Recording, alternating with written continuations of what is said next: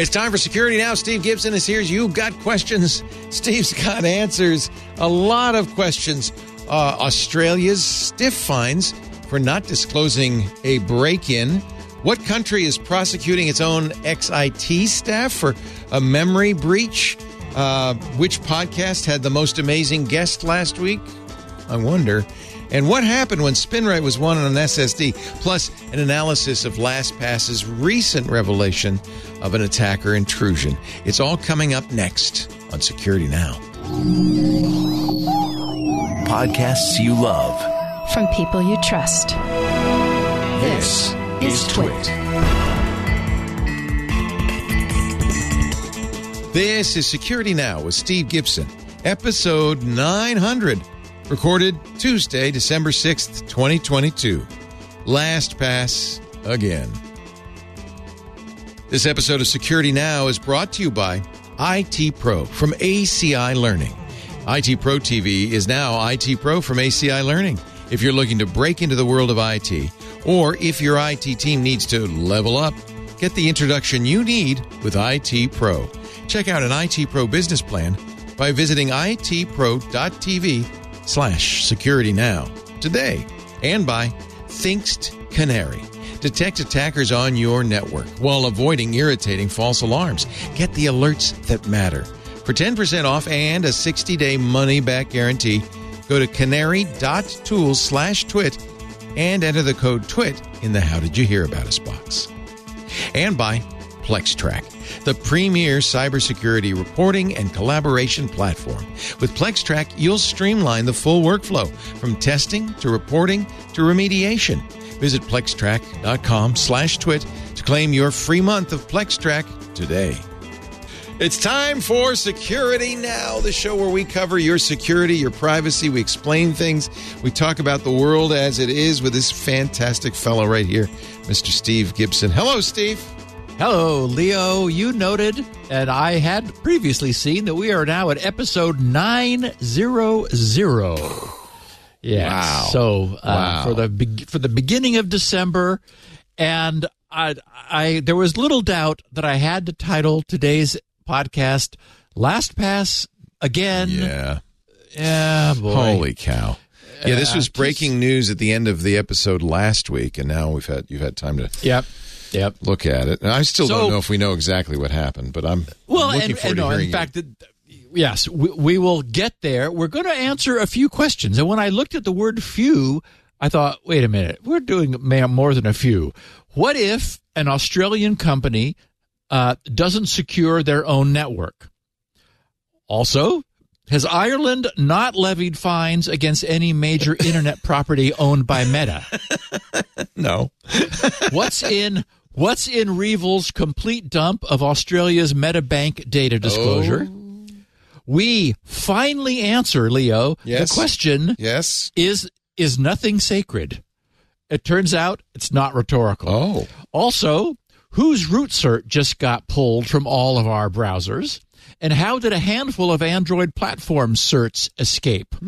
What U.S. state, I kid you not, has banned all use of TikTok? What? What country is prosecuting its own ex-IT staff after a breach?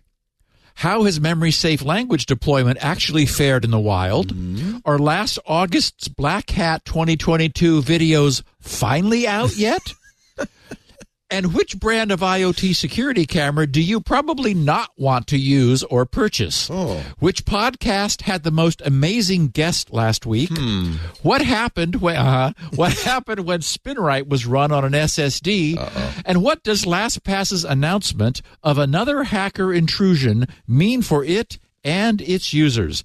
Answers to those questions and more coming your way during this week's Security Now podcast. You've got questions. Steve has answers. Inquiring minds want to know. Well, that's why we tune in the show, right? Every week. Why is nothing sacred? I can't wait to hear that one. Some of those I think I know the answer to, but we'll see. Hey, we want to say hello to IT Pro TV, our sponsor for this segment, but also mention that there's been a little change. IT Pro TV is now IT Pro from ACI learning. And this is really good news for IT Pro customers because now you've got an even broader range of offerings with a company that is committed to educating, to teaching, to getting the information into your brain so you can do a better job. You can get the certs you need to get the job you want. IT Pro's mission is just getting better. Your IT team needs the skills and knowledge to ensure that your business is a success, right? With IT Pro, more than 80% of users who start a video actually finish it. I'm talking about training your IT team with content that's engaging, that's fun, that they will see as a gift, not as an assignment, see as something they want to do, not something you're making them do. If you've got a business, you know you need to keep your IT team up to snuff. If you run an IT team, you know that's probably the most important part of your job, coaching them, getting them to learn, getting them to expand their skills. Well, IT Pro is the way to do it. An assignment they'll actually embrace and love. IT Pro is engaging. Your team will enjoy learning on their platform, and they will get the tools they need to make your business thrive. The tech industry, of course, is changing constantly, right? That's one of the reasons you can't just have your IT team sit on their laurels. Is that what they're sitting on? They can't just sit on their laurels. They've got to evolve with technology. They've got to learn more skills, even if you've got the best team in the world. There's new software releases. There's system upgrades. There are new cyber threats. They're evolving all the time. IT Pro offers the training that you need to handle these disruptions. And what's great is your team is going to learn fast. And again, they're going to be happy about the whole thing. So what do you get? What do you get with IT Pro? You get all the training, all the certs for your team done in one place. Every vendor, every skill you need for your IT team training.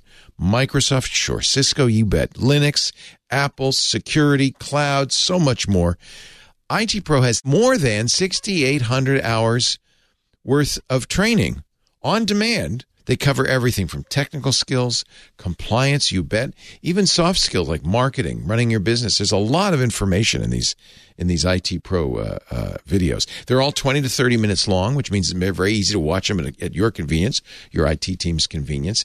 They all come with transcripts, which is great for you as well because you can make assignments. You could say, you know what, Joe, you've got to learn a little bit more about OAuth here, so this is the episode to watch, and you knew it because you found it through searching the transcripts. It's kind of like what we do with Steve. You have a great dashboard, too, where you can manage seats, unassign and assign team members. You can access monthly usage reports to make sure it's being used. You'll see metrics like logins and viewing time and tracks completed. It's very granular. You can say, you need to do this down to a single episode. This group is a subset that needs to do this, that kind of thing. Completely customize the assignments and always, of course, monitoring progress, which is important. So you can justify the spend to your higher ups. So you get great reporting, visual reports that are easy to look at, to scan and say, oh, yeah, it's working on the viewing patterns, on progress and all of that. And we always talk about IT Pro's individual plans. Those are still there.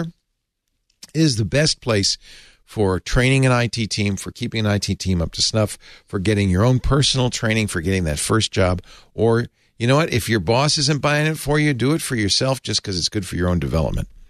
IT Pro now from ACI Learning. Give your team the IT development platform they need to level up their skills and enjoy every step of the way. Go to itpro.tv/security now. That's the website. Find out more. Give it to your team. You will get great results. You'll be happy. They'll be happy. itpro.tv/security now. Actually, I know a lot of companies. There's more than a handful of companies that have bought this show for their teams so they can keep up to date on all this stuff, Steve.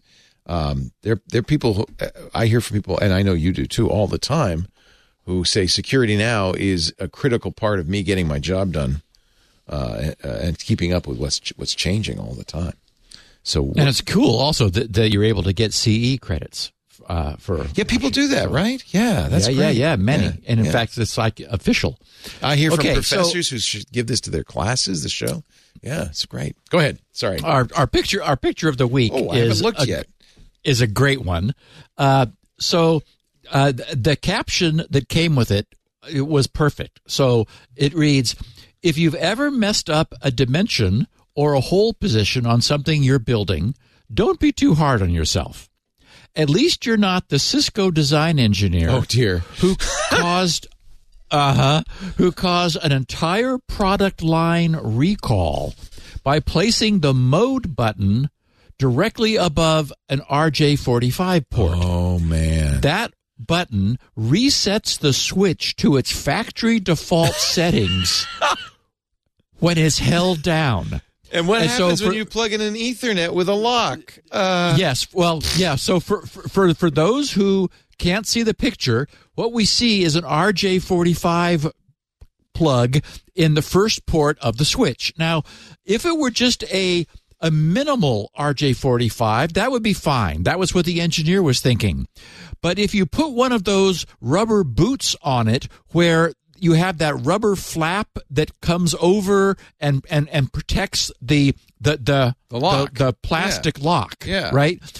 Then what happens is that thing is perfectly positioned over the factory reset button. Oh my God! So if you were then to lift the cord up, that would rotate the plug so that the protective boot pushes the factory reset button down and holds it down and holds it down, returning the switch to its where the login and I password. Can't understand why every time I set up our Cisco router, it goes back to factory settings. I don't understand it. Yeah, what could be wrong? Oh goodness. Anyway, great picture of the week. Thank you, listener, who sent that to me. Okay, so continuing our recent Australia watch. Recall from last week that a recent cybersecurity country ranking, which was published by MIT, gave Australia the #1 slot for cyber defense, followed by, in decreasing order, the Netherlands, South Korea, U.S., and Canada. So, Australia #1. We recently covered Australia's proactive declaration of cyber war, which they'll be waging against the world's perpetrators of cybercrime, not waiting for them to commit another crime, but, going after them. It would seem that these high-profile attacks on Optus, Telstra, Medibank, that we'll be talking about a little bit later, Woolworths, and Energy Australia really woke up the sleeping bear and galvanized Australia into action. They've decided to go active. Last week saw another facet of this campaign with the creation of new legislation to replace Australia's creaky 34-year-old Privacy Act of 1988. The new legislation ups the ante when Australia's own internal attack targets, like those companies just mentioned, turn out to be willfully negligent. The legislation bears the cumbersome name Privacy Legislation Amendment, Enforcement and Other Measures, Bill 2022. It grants the Office of the Australian Information Commissioner, the OAIC, the power to levy hefty fines on companies, and not only Australian companies, which is interesting, we'll get to that in a second, which ignore security best practices to needlessly expose their customers' data through cybersecurity breaches.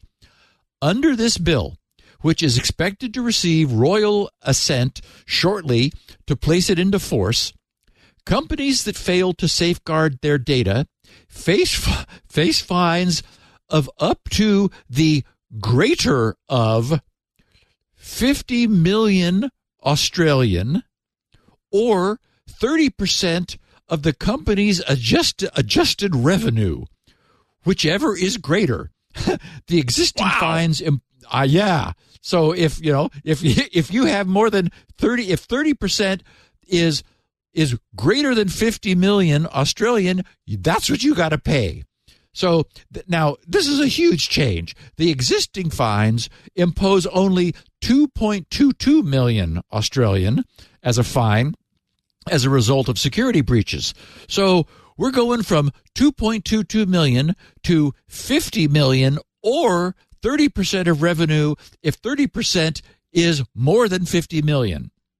Okay, so steep as this is, the updating of Australia's antiquated legislation has not surprisingly been greeted with positive feedback from Australian cybersecurity experts who view it, and I think reasonably, as the incentive needed to get local companies to pay the attention that they must to the state of their IT systems, right? I mean, it's like, oh, we're sorry. Like when a breach happens, it's like, well, if you'd worked to fix this in the first place proactively, then you wouldn't have to be sorry. And Australian citizens wouldn't have had all of this data lost.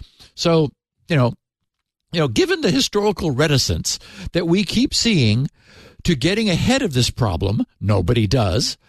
I can't see any other way to bring about the changes we need.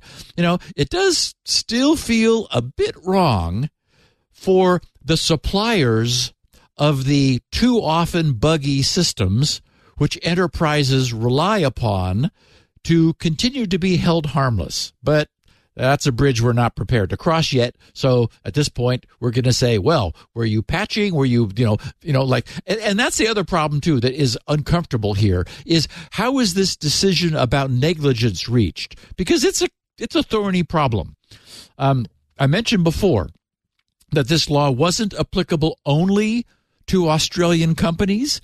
According to the bill's text, its provision and fines will also apply to any non-Australian company who's doing business in Australia, even if they're headquartered outside of Australia. And that one promises to prove interesting. Australia fining some other company who's doing business in Australia who exposes the private information of Australian citizens. 50 million Australian? Wow. Okay. While we're on the topic of fines, Ireland's data protection agency fined Meta 285 million euros due to Facebook's data breach a year and a half ago in April of 2021. The Irish Data Protection Commission said that Meta failed to safeguard its Facebook platform from data scraping, which, as we know, data scraping is just like bots, spiders get in and scrape all of the pages of Facebook. Anyway, this Irish Data Protection Commission alleges that this allowed a threat actor to compile details on more than 530 million Facebook users. This data was later sold on an underground cybercrime forum. Thus, bad guys profited.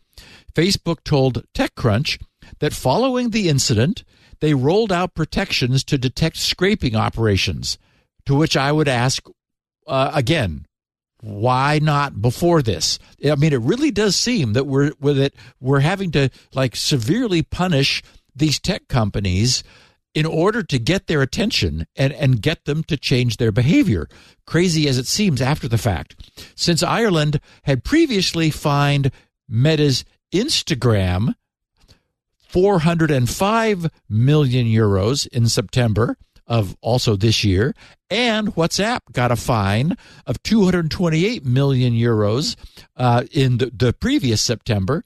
This now rounds out the fines so that Ireland's Data Protection Agency has now fined all or each of Meta's three main platforms. So that answers the question we posed at the beginning. Is there any major property of Meta that Ireland has not yet fined? The answer now, no. They've got them all. And speaking of MetaBank and Australia, okay, remember, MetaBank, as I mentioned, was one of the several ransomware embarrassments that Australia-based organizations recently suffered. Well, MetaBank stood up to the REvil gang, as everyone thinks they should, if you can, refusing to pay or to buckle under to REvil's extortion threats. They threatened to release the entire contents of what had been illegally stolen from MetaBank. So MetaBank is Australia's largest private health insurer. And what's known is that this significant personal data for MetaBank's 9.7 million current and past clients was stolen during REvil's original intrusion and data exfiltration. So last Thursday, MetaBank released a lengthy statement. I won't bother with it all, but it began, "We're aware that stolen MetaBank customer data has been released on the dark web overnight. We're in the process of analyzing the data, but the data released appears to be the data we believed the criminals stole. Unfortunately, we expected the criminals to continue to release files onto the dark web. While our investigation continues, there are currently no signs that financial or banking data has been taken, and the personal data stolen in itself is not sufficient to enable identity theft," although when you hear what it is, you'll maybe question that, "and financial fraud. The raw data we have analyzed today so far is incomplete and hard to understand." Okay, we'll get back to that because I thought that was an interesting thing that they said. A bit later in their released statement, they start quoting MetaBank CEO David Coxcar, and so they wrote, and his quotes saying, "Anyone who downloads this data from the dark web, which is more complicated than searching for information on a public internet forum, and attempts to profit from it, is committing a crime. The Australian Federal Police have said law enforcement will take swift action against anyone attempting to benefit, exploit, or commit criminal offenses using stolen MetaBank customer data. We continue to work closely with the Australian Federal Police, who are focused as part of Operation Guardian on preventing the criminal misuse of this data. Again," he says, "I unreservedly apologize to our customers. We remain committed to fully and transparently communicating with customers, and we will continue to contact customers whose data has been released on the dark web." Okay, at the end of the statement, MetaBank then, and the statement goes on at like a great length, they enumerate the sobering details of what they believe the REvil gang both obtained and a little bit of what they did not obtain. So on the daunting bit that they did get, they said the name, date of birth, address, phone number, and email address for around 9.7 million current and former customers and some of their authorized representatives. This figure represents around 5.1 million MetaBank customers, 2.8 million AHM customers, and around 1.8 million international customers. Also, Medicare numbers for AHM customers, though not the expiration dates, passport numbers, and visa, the travel visa details for international student customers, though again not expiration dates, health claims data for around 160,000 MetaBank customers, around 300,000 AHM customers, and around 20,000 international customers. This includes service provider name and location, where customers received certain medical services, and codes associated with diagnosis and procedures administered. Additionally, around 5,200 My Home Hospital, that's MHH patients, have had some personal and health claims data accessed, and around 2,900 next of kin of these patients have had some contact details accessed. Also, health provider details, including names, provider names, and addresses. So, wow, a huge breach. On the flip side, they said that REvil did not access primary identity documents such as driver's licenses for MetaBank and AHM resident customers. MetaBank did not collect primary identity documents for resident customers except in exceptional circumstances. REvil also did not access health claims data for extras services such as dental, physio, optical, and psychology, and they did not access credit card and banking details. Okay, but wow, they still got a lot, right? Lots of stuff on 9 million individuals. what most caught my attention was their statement that, quote, the raw data that we have analyzed today so far is incomplete and hard to understand. What occurs to me is that a raw, unorganized dump of data concerning 9.7 million current and past customers is far less actionable than an organized, searchable online database containing the same information. In other words, it's almost entirely the structure of the data, I mean that much data, that gives it meaning and makes it useful. If Revil grabbed raw data files without formatting templates and indexes into the data, if the database is highly relational in nature and deeply depends upon the interrelationships of pieces of it and the indexes into it in order to pull it together into something coherent, then the release of a massive blob of raw and disorganized data where there's nothing to make clear what pieces go with which might be much less damaging than it at first appears, which is interesting. It sort of says that, while the data is in place, it's actually useful to the organization that owns it and that knows how to interpret it. But if you just grab a static blob, a static file, then there may not be, it's all there, but if you can't find all the little bits and pieces which get pulled together by having this data understood by the database and databases that contain it, then, it's probably not so useful to anyone. Anyway, just, interesting to have this actually happen. Okay, Leo? Yes? I couldn't resist giving this story, this short bit of news, the heading, Is Nothing Sacred? Okay. Because the official website of the Vatican was pushed offline last Wednesday. Oh. By a DDoS attack. Nothing sacred.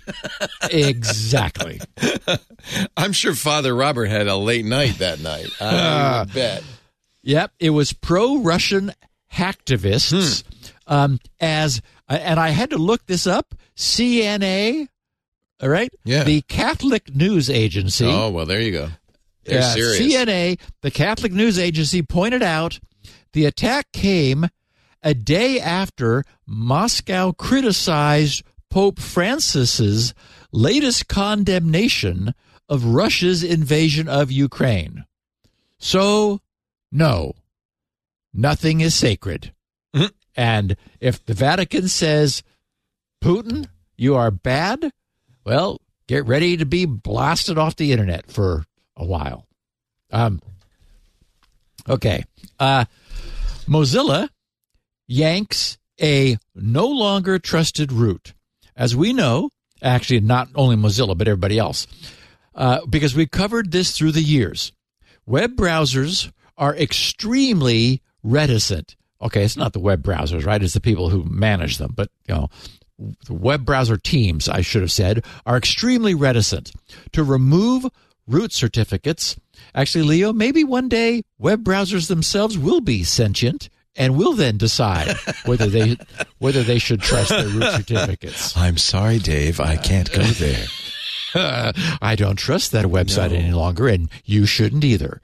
Okay, so they're reticent to remove root certificates from their trusted root stores because doing so immediately renders invalid and not trusted any and all outstanding certificates which have been previously signed by that certificate's authority using their matching private key. This effectively, pulling the trust from the root, effectively puts the certificate authority out of business overnight. And, as we know, this has happened a few times since the start of the podcast, and it's always interesting. In this case, the certificate authority in question is an apparently shady Panamanian firm called TrustCore. Nearly a month ago, long simmering questions about TrustCore were brought to a boil by a piece in the Washington Post whose headline was, quote, "Mysterious company with government ties plays key internet role. TrustCore Systems vouches for the legitimacy of websites, but its physical address is a UPS store in Toronto." That's not good. Oh boy. No. That'll get your attention. Here's just a sampling of the juicy bits from the Washington Post's reporting. And for what it's worth, I've got the link in the show notes. I really recommend, any of our listeners who enjoy gossip based on in facts. This thing is just, this reads like you couldn't make this up. Okay. The Washington Post wrote, "The company's Panamanian registration records show that it has the identical slate of officers, agents, and partners as a spyware maker identified this year as an affiliate of Arizona-based Packet Forensics, which public contracting records and company documents show has sold communications interception services to U.S. government agencies for more than a decade. One of those TrustCore partners has the same name as a holding company managed by Raymond Solino, who was quoted in a 2010 Wired article as a spokesman for Packet Forensics. Solino also surfaced in 2021 as a contact for another company, Global Resource Systems, that caused speculation in the tech world when it briefly activated and ran more than 100 million previously dormant IP addresses assigned decades earlier to the Pentagon. The Pentagon reclaimed the digital territory months later, and it remains unclear, wrote the Post, what the brief transfer was about. But researchers said the activation of those IP addresses could have given the military access to a huge amount of internet traffic without revealing that the government was receiving it. And our listeners may recall that we talked about this weird event at the time, noting how odd it was that this previously dormant and DoD reserved block of IPv4 address space was suddenly being routed and tied to some random private company no one had ever heard of. Anyway, the Post continues. TrustCore's products include an email service that claims to be end-to-end encrypted, though experts consulted by the Washington Post said they found evidence to undermine that claim. Researchers said that a test version of the email service also included spyware developed by a Panamanian company related to Packet Forensics. Google later banned all software containing that spyware code from its app store. A person familiar with Packet Forensics' work confirmed that it had used TrustCore's certificate process and its email service, MessageSafe, to intercept communications and help the U.S. government catch suspected terrorists. Speaking on the condition of anonymity to discuss confidential practices, the person said, "Yes, Packet Forensics does that." And come on. The name Packet Forensics should be an obvious enough... Should tell you everything you need to know, right? Yes. About the company's intentions. Remember, any device that's holding a certificate which is able to sign other end certificates is thereby able to intercept any and all TLS secured traffic bound for any remote web server. It accepts the connection, the TLS connection, examines the domain being requested, creates and signs a TLS certificate on the fly, and returns it to the browser.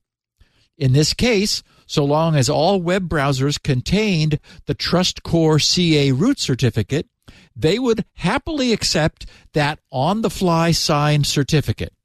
So the connection to the intercept middle box, as they're called, would be encrypted, where the middle box would decrypt the TLS data for completely in-the-clear analysis. It's a man-in-the-middle box attack.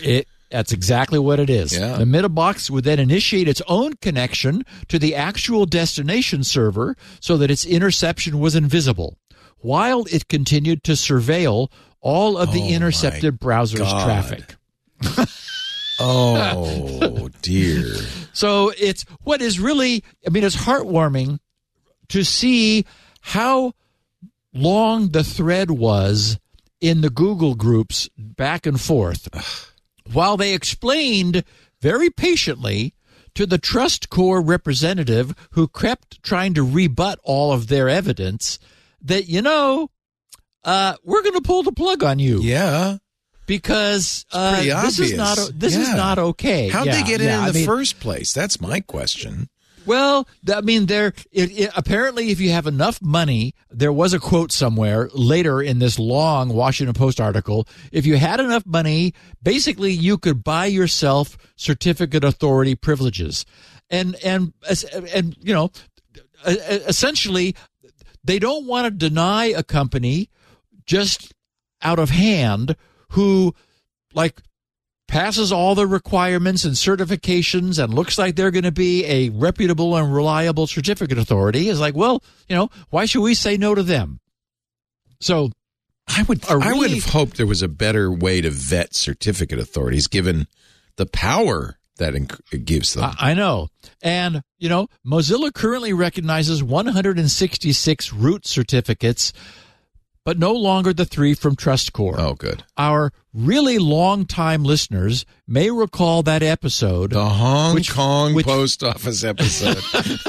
You don't have to say no more. I know exactly where you're going. That followed my chance discovery of what was then the explosion in certificate authorities in Firefox's root store. The time before, when I had looked, there were 7 or 8 certificate authorities. Now there appeared to be hundreds. And as I said at the time, this is inherently not good. All web browsers are trusting any certificate signed by the owners of any of these root certs. It makes it an inherently unstable system. But in fairness, you'd have to say that things have gone much better, certainly than I expected. The industry has been amazingly effective at policing itself, and the events, of these trusted root store abuses have been very few and far between. It's an obvious privilege to be granted certificate authority rights. It's a license, essentially, to print money, but only so long as the certificate authority's signature means something. Okay, so the Washington Post's story is not behind any paywall, and it reads, as I said, like someone's imaginative fiction. It's well-researched and backed by facts. I've got a link, as I said, in the show notes for anyone who's curious to know more. And also I have a link to the Google Group's discussion, which it sounds pretty good. I had to read that. Oh, yeah. All of the industry's participants, including TrustCore's representative was there trying to rebut this, but ultimately they lost the argument because the evidence was just there. Yeah. It went on and on and on. And they said, look, sorry, but, we can no longer trust you to sign anything. This initial, the kickoff post has 34 footnoted references. That's a pretty good start. Yep. That's not just some off the cuff. I think this is a problem.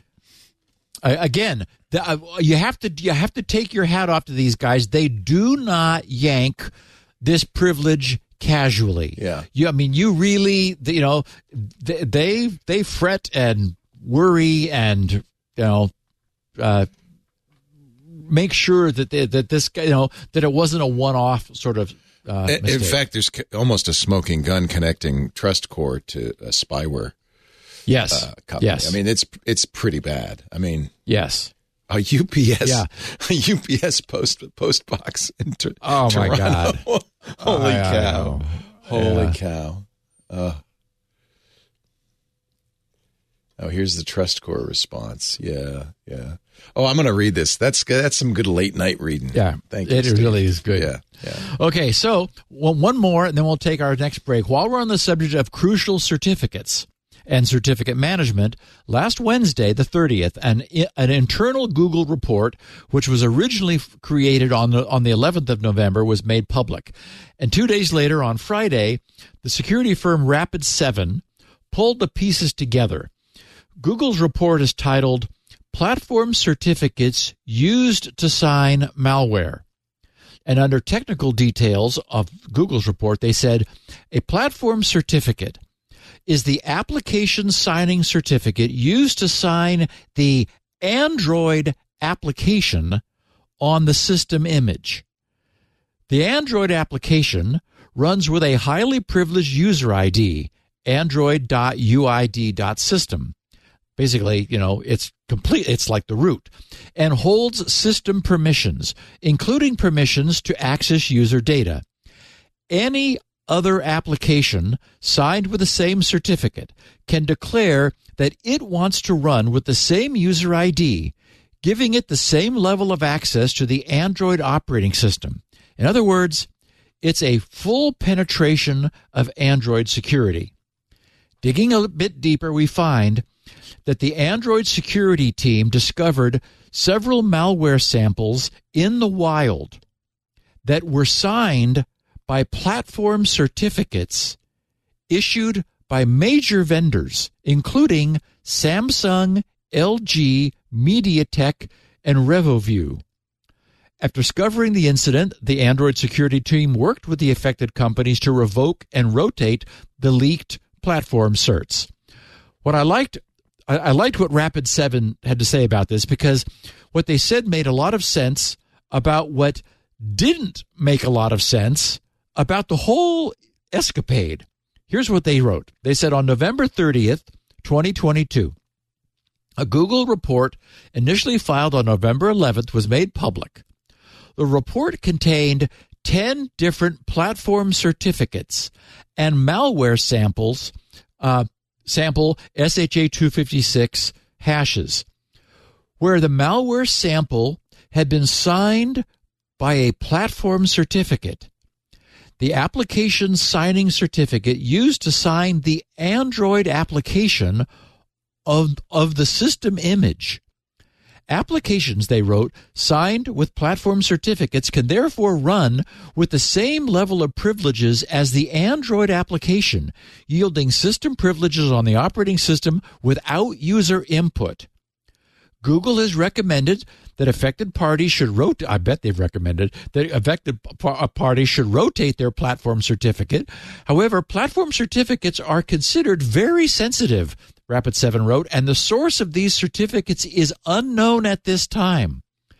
They said the use of platform certificates to sign malware indicates that a sophisticated adversary has gained privileged access to very sensitive code signing certificates.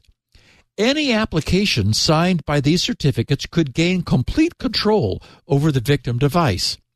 Rapid7 does not have any information that would indicate a particular threat actor group as being responsible. But historically, these types of techniques have been preferred by state-sponsored actors, meaning, right, like those with, like at the top of the food chain. That said, they wrote, a triage-level analysis of the malicious applications reported shows that the signed applications are adware, a malware type generally considered less sophisticated. This finding suggests that these platform certificates may have been widely available, as state-sponsored actors tend to be more subtle in their approach to highly privileged malware. Okay, so some low-end malware adware was somehow signed by like the most closely guarded private keys belonging to some of Android's largest and most reputable vendors. Either those closely signed private keys escaped, or somehow those still resident keys were used to sign the malware. Either way, the fact that malware was signed means that something went wrong.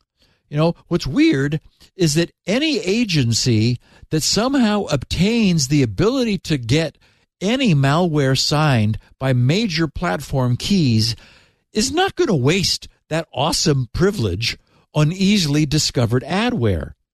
They would treasure that capability and hold it close, choosing to reserve its use for only highly targeted infiltration, specifically so that it never was discovered. Because as soon as it is, it's going to be rendered, it's going to be neutered by having the keys rotated.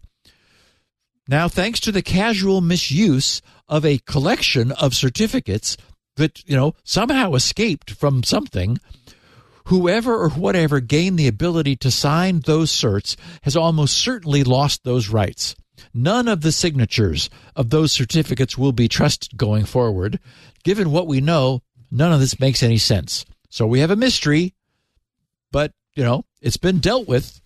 Thank goodness. Wow. Interesting.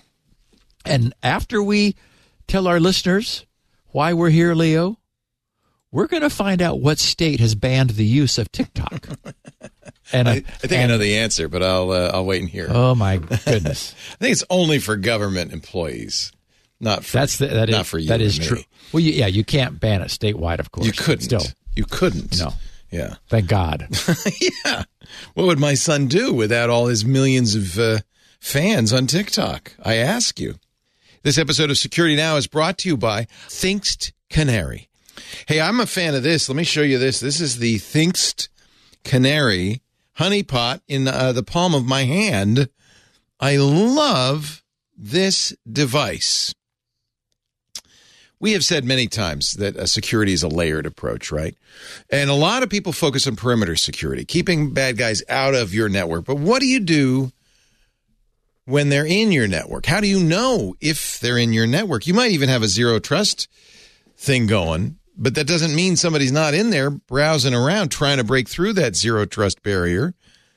You need this. You need the Thinkst Canary. Sits inside your network, little black box. For those of you who are just listening, it looks like an external USB drive, one of those, bus-powered small little things. It's got two connections, one for plugging in the power, the grid, the mains, and the other is, of course, an Ethernet jack.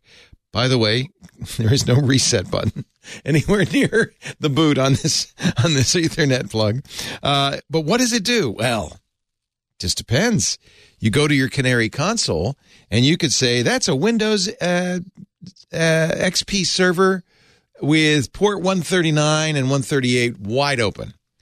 Or you could say, oh, no. This is, in fact, that's what this is, my Synology NAS, ready to log you in with DSM-7 and the exact right MAC address, too. All of that is available to you in your Canary console.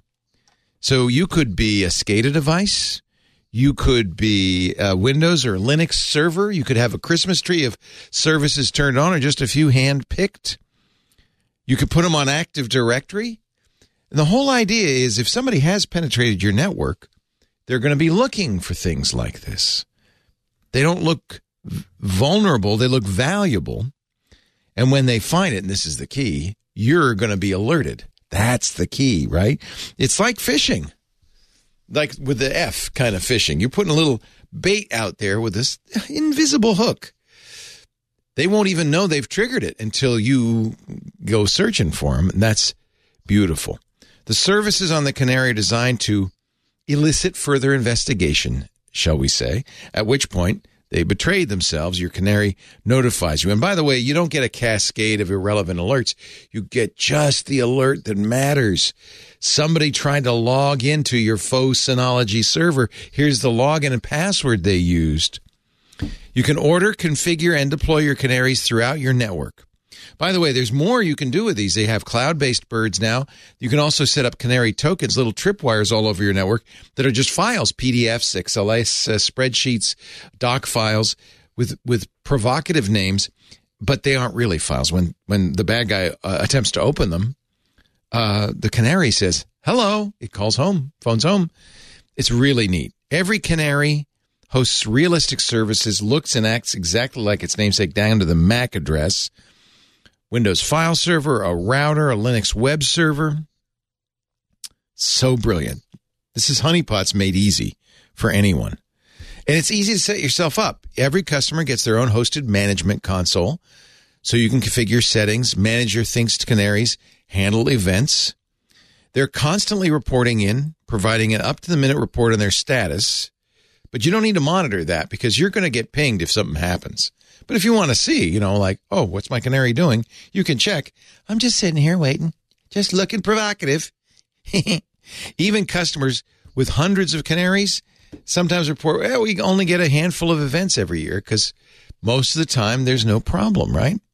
But when an incident does occur, when a bad guy is in your system, they will tell you. You'll get an alert, and you'll get an alert the way you want it, via email. You can get text messages, Slack notifications.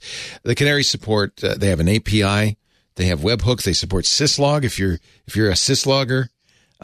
It's as easy as possible. The problem really comes down to, most of the time, once a hacker has penetrated your defenses, you don't know they're in there. And they can be wandering around for months. On average, 91 days before they're discovered.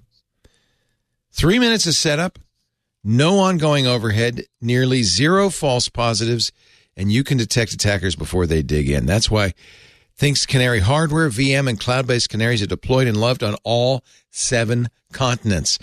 This created by guys who have taught governments, militaries, companies how to break into systems. The best testers in the world. These red team guys have known and learned everything there is to do about attacking, and they put all that knowledge into making something attackers can't resist. That's the point. It's like ice cream, baby. They can't go buy it without trying it. Canary.tools/twit. Pricing will vary depending on how many you get. I'll give you an example. 5 canaries. That'd be good for a small business. A bank may have hundreds, but a small business, 5 canaries, $7,500 a year. With that, you get, you sit on the canary, you break it in any way, of course, immediately replaced. You get your own hosted console. You get support. You get maintenance. And if you use the code TWIT, T-W-I-T, in the How Did You Hear About Us box, you're going to get 10% off the price of your canary forever, for life. To further seal the deal, because maybe you're going, well, I don't know. They've got a 2-month, 60-day money-back guarantee for a full refund. So there's really no penalty just testing these. Get them and see. You're going to love them. If you go to canary.tools/love, you'll see all the people who've over the years said, man, this is the best solution. Thank you, Canary, et cetera, et cetera. If you're ready to buy, go to canary, canary.tools/twit. Enter the offer code TWIT in the How Did You Hear About Us box. Get that 10% off for life. And that way they know you saw it here, which is pretty important to Steve and me. Canary.tools/twit. This thing is brilliant. Your business, your enterprise, your network needs them. They need them. Canary.tools/twit. Thank you, Canary. Thank you, Thinkst. Now back to the Steve Gibson Show, already in progress. Yes. So here's one for you. Last week, South Dakota's Kristi Noem. Oh, good old Kristi. Yes. Signed Executive Order 2022-10, which bans all use of the Chinese social media platform TikTok by state government agencies, employees, and contractors. The executive order's news release stated that the order is in response to the growing national security threat posed by TikTok due to its data gathering operations on behalf of the Chinese Communist Party. Leo, you got to keep your eye on those commies. The press release quoted Governor Noem saying, South Dakota will have no part in the intelligence gathering operations of nations who hate us. The Chinese Communist Party, she says, uses information that it gathers on TikTok, apparently from watching Hank make things, to manipulate the American people. Yeah. They're being manipulated by Hank's salt. Yes. And they gather data off the devices across the platform because, she says, because our serious duty to protect the private data of South Dakota citizens, we must take this action immediately. I hope that other states will follow South Dakota's lead, and Congress should take broader action as well. The order took effect immediately and applies to all employees and agencies of the state of South Dakota. No more TikTok for you. No. Including persons and entities who contract with the state, Leo, commissions and authorities or agents thereof. And thinking about that, you know, I thought I really do wish that I would still be alive in another 100 years to see what the internet has become by then. You know, will it have succeeded in pulling the world together, or will the world's fearful leaders have established borders and regional controls just as they have everywhere else? Wouldn't that be a terrible thing for the internet? I mean, that's just what we don't want, right? Yes, and it seems to be happening. It's getting chopped up and fragmented and regulated, and now, unfortunately, everybody is like suing everyone because they're not happy with the outcome of using it. Speaking of which, Albania has blamed its IT staff. Remember the drama that we covered back in July, where Iran retaliated against Albania by melting down their government networks. Then Albania retaliated back by, which I guess is redundant, by severing diplomatic ties with Iran and sweeping into the just closed Iranian embassy looking for anything that Iran might have not sufficiently destroyed before leaving.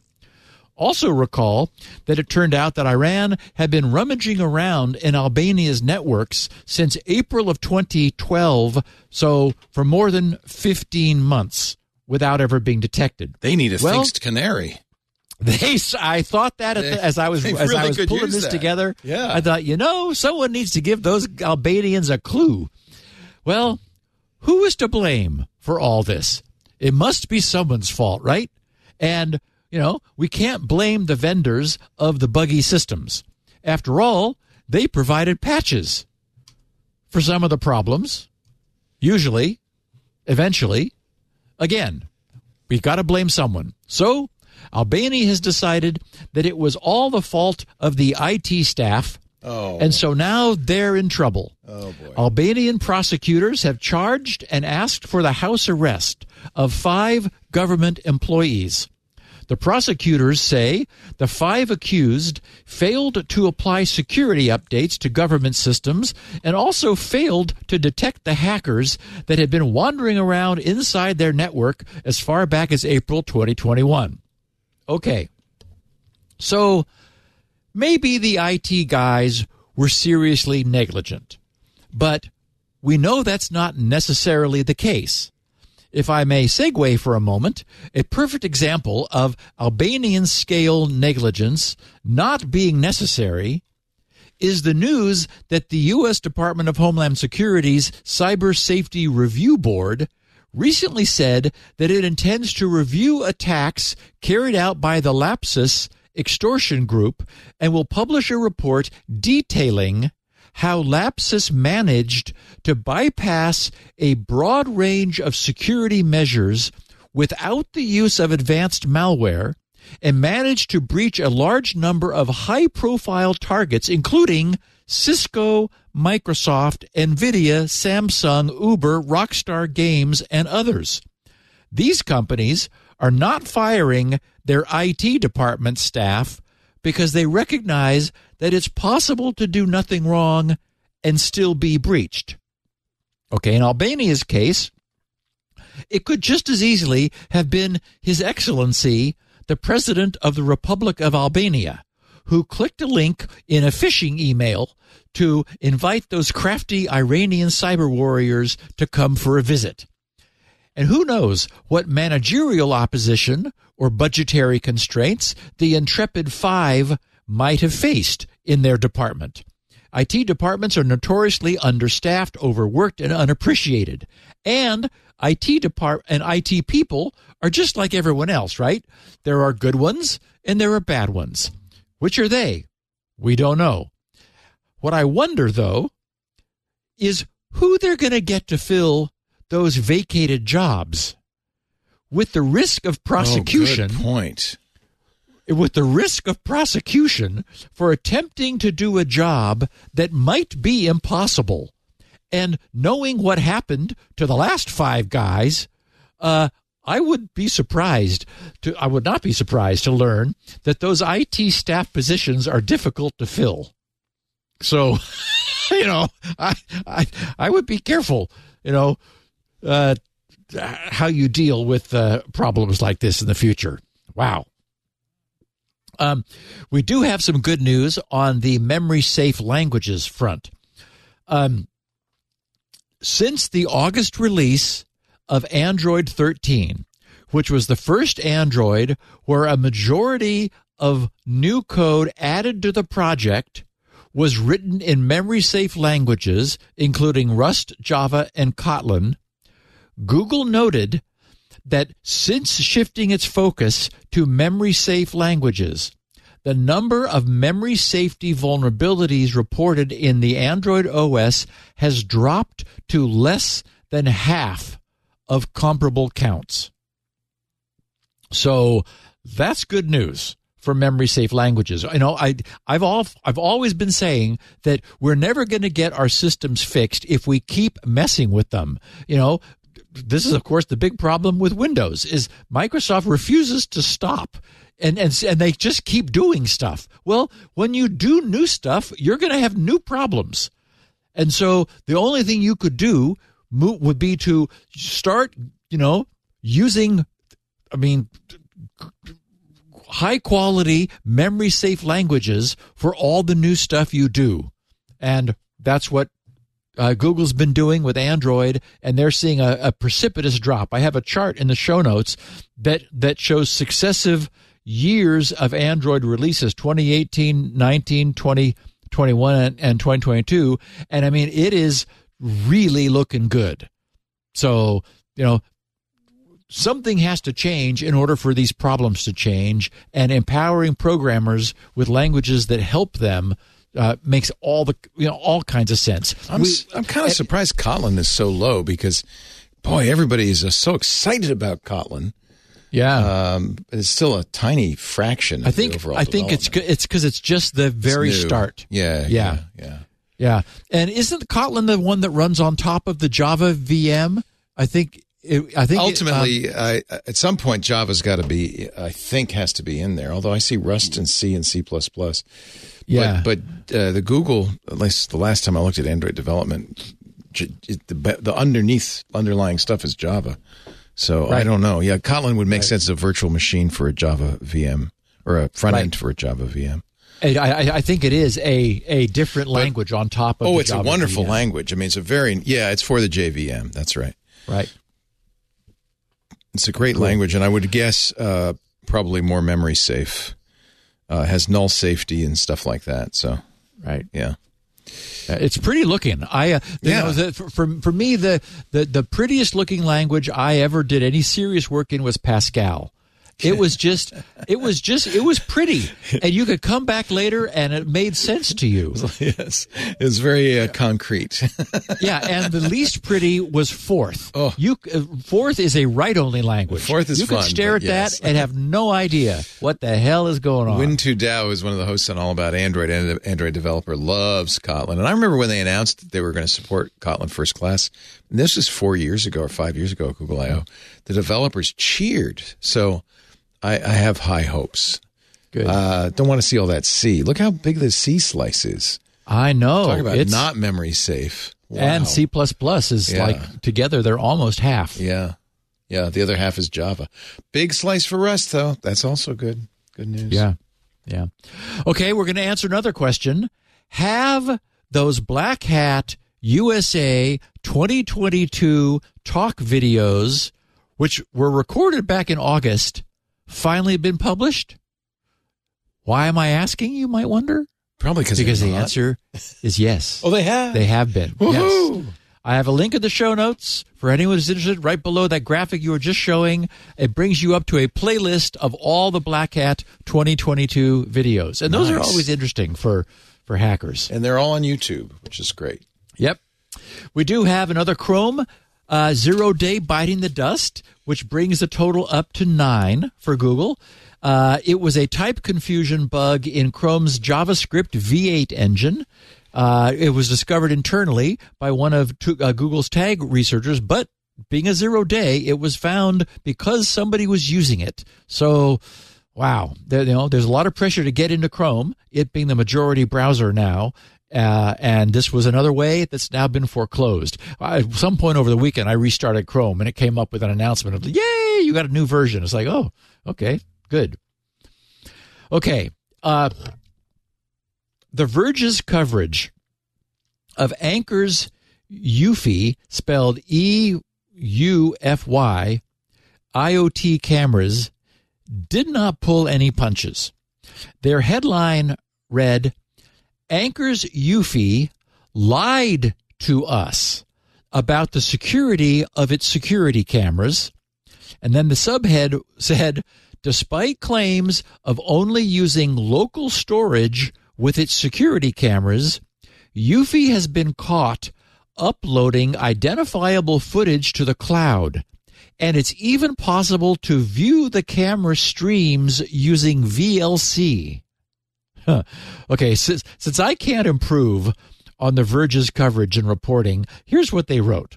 At the beginning of it, it was long, but this will give you the idea. They wrote, Anker, and a company we all like, has built a remarkable reputation for quality over the past decade, said The Verge, building its phone charger business into an empire spanning all sorts of portable electronics, including the Eufy home security cameras we've recommended over the years, said The Verge. Eufy's commitment to privacy is remarkable. It promises your data will be stored locally, that it, quote, never leaves the safety of your home, unquote, that its footage only gets transmitted with end-to-end military-grade encryption. Okay, at this point, you start to have to worry, right, when someone says military-grade. I never want to see that phrase again. No. Every advertiser really puts it in there. I just take it out and say AES 256 or something. Frightening, yeah. And they said that they will only send the footage straight to your phone, unquote. So, The Verge wrote, you can imagine our surprise to learn you can stream video from a Eufy camera from the other side of the country with no encryption. Okay, now, The Verge's coverage of this might seem somewhat harsh, but they then show a snapshot of the marketing for the Eufy camera, which makes all of these claims quite clear, which then makes the reality of what Anker is doing somewhat stunning. So in the show notes, I have this snapshot, which is right off of the Eufy marketing page. They said, our technology keeps your privacy safe. Okay, now, I'm not sure that privacy can be kept safe. So the wording of the headline is like, you're not safe, but your privacy is. Yeah. So, but they got the words in there that they wanted. That's the main thing, yeah. Your privacy and safe. So, okay. So maybe actually whoever wrote this didn't even understand what they were saying. I don't know, but that might be their way out of this corner. So they've got 3 big icons. Local storage. And we've got kind of your house, and there's a server with a power symbol on it. And it says, for your eyes only, home is where your data belongs. With secure local storage, your private data never leaves the safety of your home and is accessible by you alone. Okay, now consider that in the context of the fact that you can stream it from the other side of the world with VLC. Okay. Second icon, end-to-end encryption. Peeking prohibited. All recorded footage is encrypted on device and sent straight to your phone, and only you have the key to decrypt and watch the footage. Data during transmission is encrypted. None of that is true. On-device AI. Oh, everything in-house.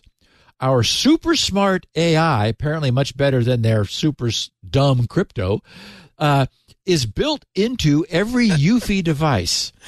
It analyzes your recorded footage without the need to risk your privacy by sending it to the cloud. Okay? Like, all of this is untrue. Stunningly. Wow. I mean, it's like incredible. None of it's true. So, get ready for the lawsuits. And how. The Verge continued, okay, the Verge said, worse. It's not yet clear how widespread this might be, because instead of addressing it head on, the company falsely claimed to The Verge that it wasn't even possible. On Thanksgiving Day, InfoSec consultant Paul Moore and a hacker who goes by Wasabi both alleged that Anker's Eufy cameras can stream encryption-free through the cloud just by connecting to a unique address at Eufy's cloud servers with the free VLC media player. So, I mean, there shouldn't even be cloud servers, right? What? It never leaves your house. It goes straight to your phone. What do you need the cloud for? But apparently there's a cloud and all your video is there. And you don't even need an app. You just use VLC and give it the URL. When asked, Anker point blank to confirm or deny that, the company categorically denied it. Quote, I can confirm that it is not possible to start a stream and watch live footage using a third-party player such as VLC, said Brett White, a senior PR manager at Anker. Oh, well, he knows there. Yeah. And, of course, that's exactly whose opinion you want regarding anything potentially damaging. I tried, but I couldn't do it. What is this VLC? Yeah, I clicked the link, and it just said hello. Wow. The Verge, they wrote, but The Verge can now confirm that's not true. That is what Brett said. This week, we repeatedly watched live footage from two of our own Eufy cameras, which, of course, they had been recommending in the past, so they probably had some, using that very same VLC media player from across the United States, proving that Anker has a way to bypass encryption and access these supposedly secure cameras through the cloud. They said there is some good news. There's no proof yet that this has been exploited in the wild. Oh, great. Now everyone's going to jump on that. I don't know how you would know. I mean, you couldn't. There's no way to prove or disprove. Right. Suddenly the cameras are getting hot. I wonder why. I do think you need to know the serial number of the camera. So that is true. That's some protection, right? They said the way we initially obtained the address required logging in with a username and password before Eufy's website will cough up the encryption-free stream. Again, what they're doing completely belies what they said they were doing. I mean, the fact that you have you log into the cloud, well, then the video must be there. It's not in your house. I mean, it just make your head explode. If you think about this, nothing they're claiming matches the services that they're offering. So they said, but it also gets worse. They said, Eufy's best practices appear to be so shoddy that bad actors might be able to figure out the address of a camera's feed, because that address largely consists of your camera's serial number encoded in base 64, something you can easily reverse with a simple online calculator. The address also includes a Unix timestamp you can easily create, plus a token that Eufy servers don't actually seem to be validating. We changed our token to arbitrary potato, and it still worked. Thank you, The Verge. And a 4-digit random hex whose 65536 combinations could easily be brute forced. And I'll note that other people have already done this, and they did it. So a Mandiant vulnerability engineer, Jacob Thompson, tells The Verge, this is definitely not how it should be designed. Yeah, no kidding. For one thing, serial numbers don't change. So a bad actor could give or sell or donate a camera to Goodwill and quietly keep watching the feeds. But also, he points out, the cameras don't tend to keep their serial numbers secret. Some stick them on the box and sell them at Best Buy, yes, including Eufy. On the plus side, Eufy serial numbers are long at 16 characters and aren't just an increasing number. We've seen that done before, not here. So, quote, you're not going to be able to just guess at IDs and begin hitting them, says Mandiant Red Team consultant Dylan Frank, calling it a possible saving grace of this disclosure. It doesn't sound quite as bad as user ID 1000, then you try 101, 102, 103, and so forth. Anyway, I'm reminded of the fact that I don't have a single connected video camera anywhere within my environment, and that your wife, Leo, early on intuited the inherent dangers of having unknowable video capture technology, which is what all of this is, lurking around the house.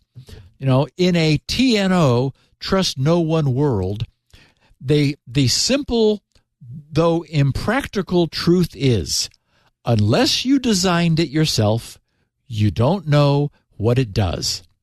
And I should add that due to the crazy complexity of the things we design today, even if you did design it yourself, you may still not know what it does, what it does, whatever. Right. Anyway. What you said, man. Yeah. Right on. The point is, maybe it isn't an easy thing to exploit, but they completely misrepresented what was going on. Oh my God. Yes. Nothing that they said about it was and they must have known true. better. I mean, it's not an accidental mistake disclosure. The one out I had was when you have a situation like Anker was apparently in, where everybody loved their power supplies, which they probably themselves actually did create. There's a tendency to go buy other companies, right, in order to expand that may well yourself. Have happened. Yeah. And so it probably is like, well, we got all this money from power supplies. Who looks good? Oh, let's get Eufy. They make everything too. They make headphones. They make all kinds of stuff. Anker has a sound core division. Exactly as you say, they found success and they then expanded. Yep. And so the Anker people, unfortunately, are tying their good name to products that they can't actually vouch for, but which are making the money now. And they've got Brett out there on the front line saying, what link? I don't have a link. Where'd you get that link? That's illegal for you to have that link. I tried, but I couldn't do it. Okay, so this is moderately random, but not too far afield for this podcast. Everyone knows of my passion for coding, but I predate electronic computers, and before computers was electronics. Although coding has taken over, electronics will always be my first love. So in addition to coding, I occasionally do a bit of tinkering, hacking, and designing with electronics. At some point in the past, some Googling must have taken me to a place called Seed Studio. That's SEEED, spelled with 3 E's, seedstudio.com.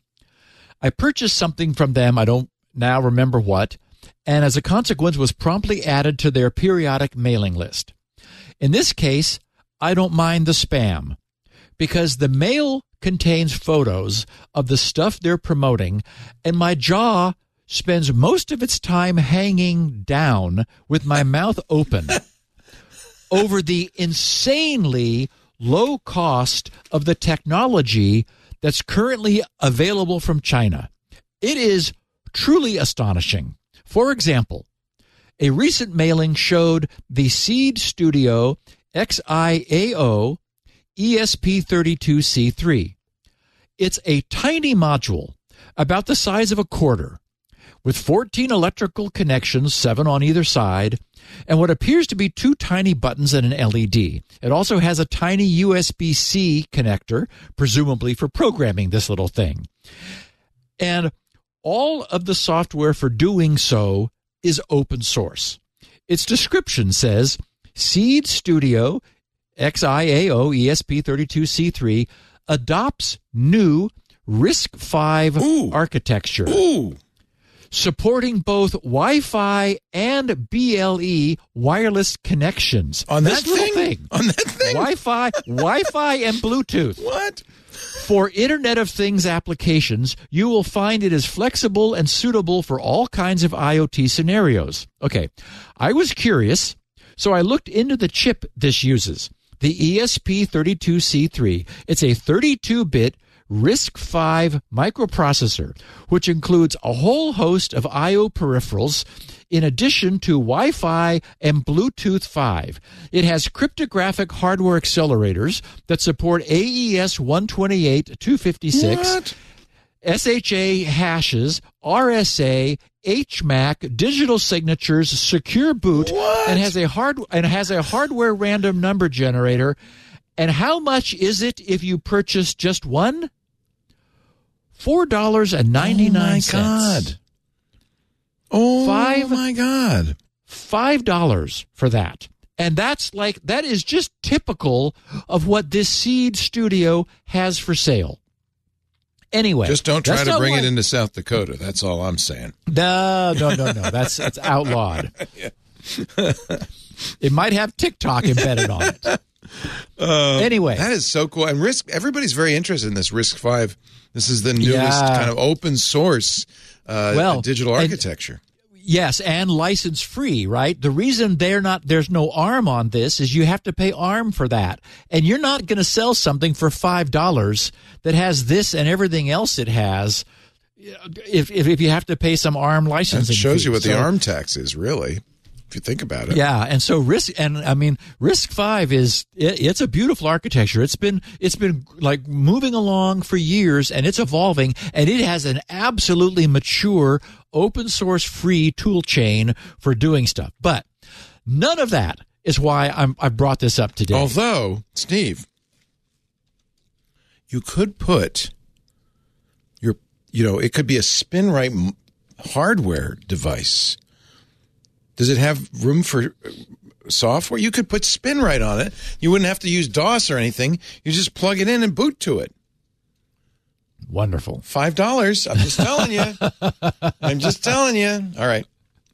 All yours. Okay. That's not why I'm telling anyone about this.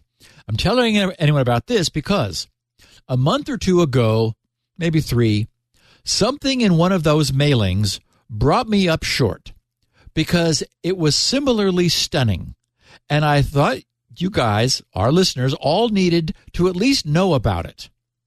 It got away from me when I went back to try to find it. I didn't know where it went. But when their most recent mailing mentioned it again, I thought, okay, this time it's not getting away from me. Okay, get a load of this. It's called the LinkStar H68K-1432.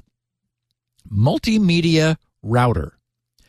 It has Wi-Fi 6, 4 gig of RAM, 32 gig of eMMC flash storage on board with an SD card slot for more. It's powered by a quad-core 64-bit Cortex A55 chip, an ARM G52 2EE GPU. There's a GPU because it can output HDMI 4K video at 60 frames per second. By the way, Leo, it's 2.5 by 3.5 inches. That's the size of that little thing that you're looking at. It has a USB 3 port, 2 USB 2 ports, a USB Type-C that can be attached to a SATA 3 drive. On the router side, aside from its dual band 1200 megabits Wi-Fi 6, it also has 4 Ethernet ports. I don't know how they fit them in. individual interfaces, 2 running at up to 2.5 gig, another 2 at 1 gig. It comes with Android 11 pre-installed, but also supports Ubuntu, Debian, Armbian, OpenWRT, and BuildRoot, which is used to build embedded Linux systems. I just thought of a new geek game we could play. Geek Price is Right. So what will this little pocket-sized fanless Wi-Fi 6 4 Ethernet interface router set you back? How about $119? Unbelievable. Wow. That's what got my attention. That little Netgate SG1100 router that I love and use and have recommended, it's $189, and it only has 3 Ethernet interfaces and no Wi-Fi. This thing has 4 separate interfaces and Wi-Fi 6 and a ton more. The fact that you can drop OpenWRT onto it and have an operating state-of-the-art router with 4 ports, all isolated individual subnets, and Wi-Fi 6 for $119? Could you put pfSense on it, do you think? That I don't know. That's a question I have, and maybe one of our listeners will be interested to try. Again, it's hard to imagine this thing from the picture. It's 2.5 inches by 3.5 inches, and it's fanless. It's got a little heat sink on the bottom, multiple USB ports, 4K HDMI, and a SD card slot. It's just incredible for $119. In the palm of your hands. I want to be clear, I don't own one. I don't have time to own one. And I'm not vouching for it. Do not buy it. We're going to get mad at you. That's right. So I'm not vouching it for any way. Unlike the Zima board, which I was happy to vouch for since I had several and I loved them, you're on your own with this thing if you should decide to take the plunge.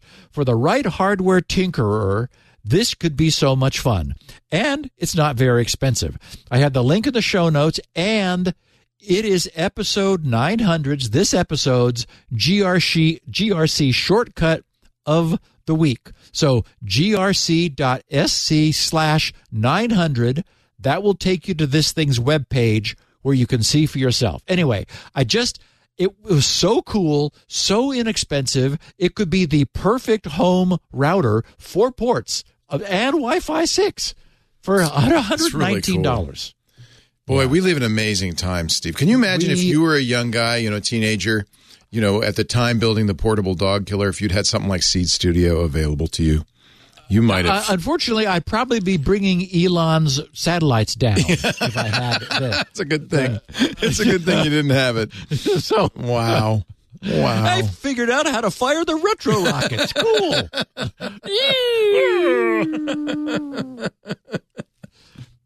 Okay, speaking of Elon, one last piece of lunacy.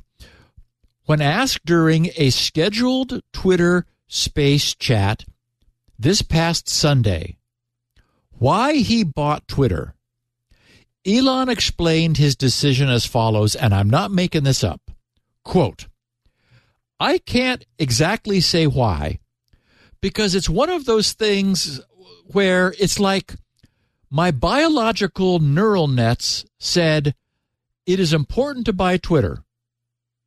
And just like with a digital neural net, you can't really exactly explain why the neural net is able to understand an image or text. The collective result of the neural net says, this is an important decision, or this is the right action. And my biological neural net concluded that it was important to buy Twitter, and that if Twitter was not bought and steered in a good direction, it could be a danger for the future of civilization. And so, that's why I bought it. Wow. Wow. Clear as mud, Elon. Yeah, Elon. So, okay, you're passing the responsibility off to your brain, whose operation you don't understand. I don't know what I'm doing or why I'm thinking it, but I'm going to do it anyway. Yeah, because, I'm a biological neural net, just like those image recognizers, and we don't know how they work either. It's a puzzle whether he knows what he's saying is moronic, and he's saying it to just, to confuse and distract you. Or if he actually believes it, which I don't know which is worse. It's amazing. So I did not have time to make a comprehensive scan of my DMs this week. Frankly, the DMs channel is becoming quite popular, and there's a lot to go through. I'm only going to share my own tweet from last Wednesday for those of our listeners here who don't follow me on Twitter, and there are many. I tweeted on Wednesday, to all Security Now listeners, I'm currently listening to Alex Stamos on Wednesdays This Week in Google. Alex has not let anyone get a word in edgewise because he has so much amazing information to share. Without reservation, I recommend, all caps, listening to this. It's fantastic, in all caps, exclamation point. That tweet received about 3 times as many likes as any of my weekly Security Now notes postings tweets do, as well as 13 replies and 12 retweets. Alex was amazingly wonderful. Thank you. And I just wanted to make sure, this is a reading or a listening assignment for all of our listeners. Last week's, so what would that? It would be November 30th. If you just go to Google, twit.tv, amazing. Twit.tv/twig will take you to the Twig page. It's episode 692, so it'll be the first episode if you'd go right now, but even in a few weeks, it'll still be twit.tv/twig, episode 692. And you don't even have to wade through a bunch of crap in the beginning. No, I mean, there's no crap. Alex said, is this microphone on? And that's all it took. It was very rich density of information. He was great. He's a wonderful guy, and I really enjoyed him, and I'm hoping we can get him back because he had a lot to say. So, on my end, to say that things are going well with SpinRight's alpha release testing would be an understatement, considering how poorly things could have easily gone. I'm still somewhat in shock that we're very close to having a final release. I have things to fix, but nothing major so far. Mostly people who are now really engaged and involved are keep asking for new features, and so it's that's really not what we should be doing now. So it's really looking good. There was one posting to the news group last week that I wanted to share because it makes a point that I need to drive home, not only for everyone's safety, but it's part of the reason why I am so fired up about SpinRight's potential long-term future. This person posted this. He said, I have a ThinkPad Helix, and the SSD is a Samsung EVO 1 terabyte M SATA. So high-end, Samsung EVO. That's the only brand I buy now.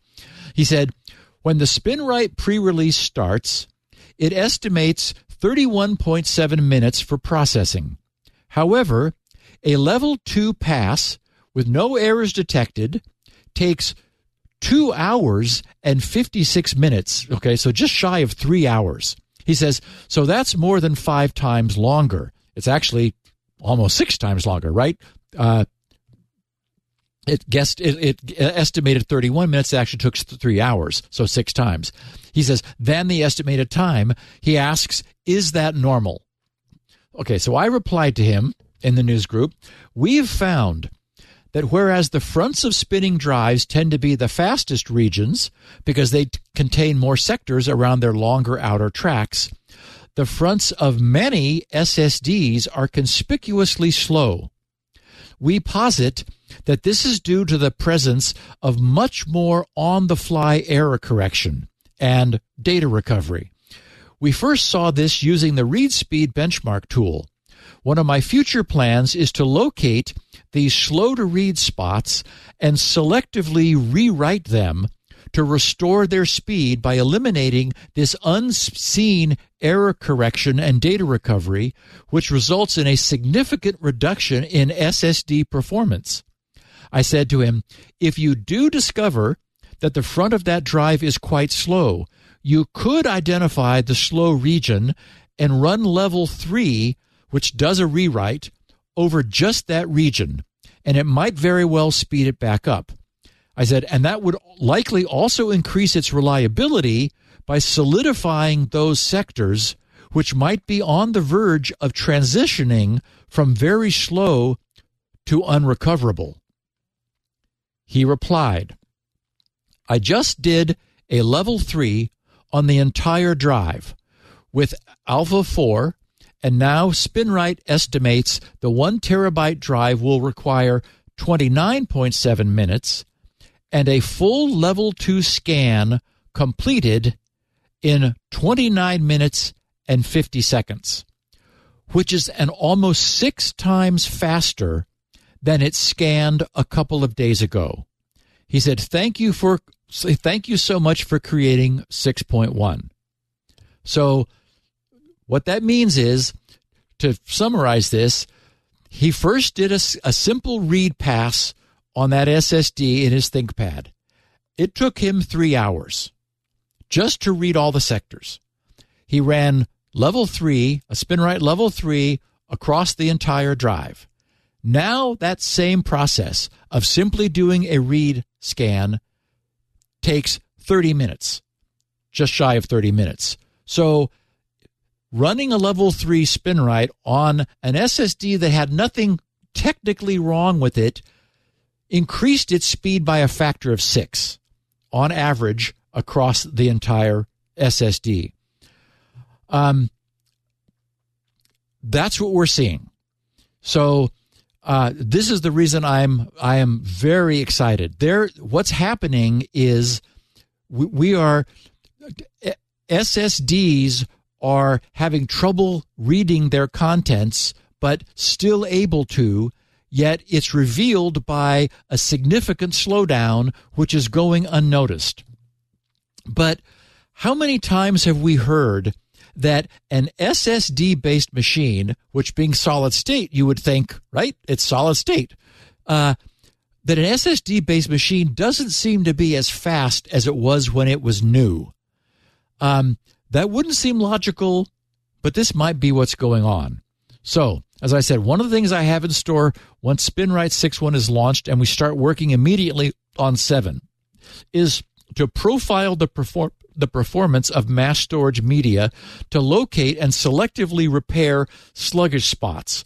But for what it's worth, what anyone can do, or will be able to do as soon as 6.1 is out, is to give such drives a single level 3 pass, as this person who just posted did, which very well could significantly improve both the system's performance and its reliability by rewriting the drive's sectors to recharge those leaky storage capacity cells. So anyway, a cool outcome from the 6.1 work. And Leo? Yes, sir. Let's do our last insert, and then we're going to revisit, unfortunately, LastPass again. You call it an insert. I call it a cherished sponsor, bringing us news you can use. That's what I meant. Yes, I know you did. We're talking PlexTrack, of course. Well, we'd actually love PlexTrack, the purple teaming platform. They are the premier cybersecurity reporting and collaboration platform, completely transforming the way cybersecurity work gets done. Whether you're on a red team or a blue team or somewhere in the middle, a purple team, a Viva Magenta team, are you ready to gain control of all your tools, all your data? Are you ready to build more actionable reports and focus on the right remediation? Are you working to mature your security posture? But I bet, and I think we all, this is not unusual, struggle to optimize efficiency and facilitate collaboration within your team. That's what PlexTrack is all about. It's a powerful but very easy to use cybersecurity platform that centralizes all your security assessments, all your pen test reports, all your audit findings, and vulnerability tracking. PlexTrack transforms the risk management lifecycle, letting your security team generate better reports faster, aggregate and visualize analytics, and collaboration on remediation in real time. And by the way, a message for the team. You're going to love it. You're going to love it. It saves you time. It makes it easier to get your job done. The PlexTrack platform addresses pain points across the entire spectrum of security team workflows and roles. Second to none for managing offensive testing. Get that red team going here. And then reporting the security findings. You can put code samples easily inserted, screenshots, even videos can be added to any finding. You can import findings from all the major scanning tools, too. Anything that you use, Nessus, Burp, whatever you use.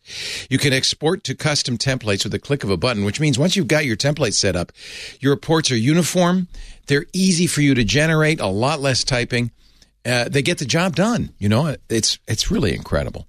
Analytics and service level agreement functions help you visualize your security posture so you can quickly assess and prioritize and ensure you're tracking remediation efforts to show progress over time.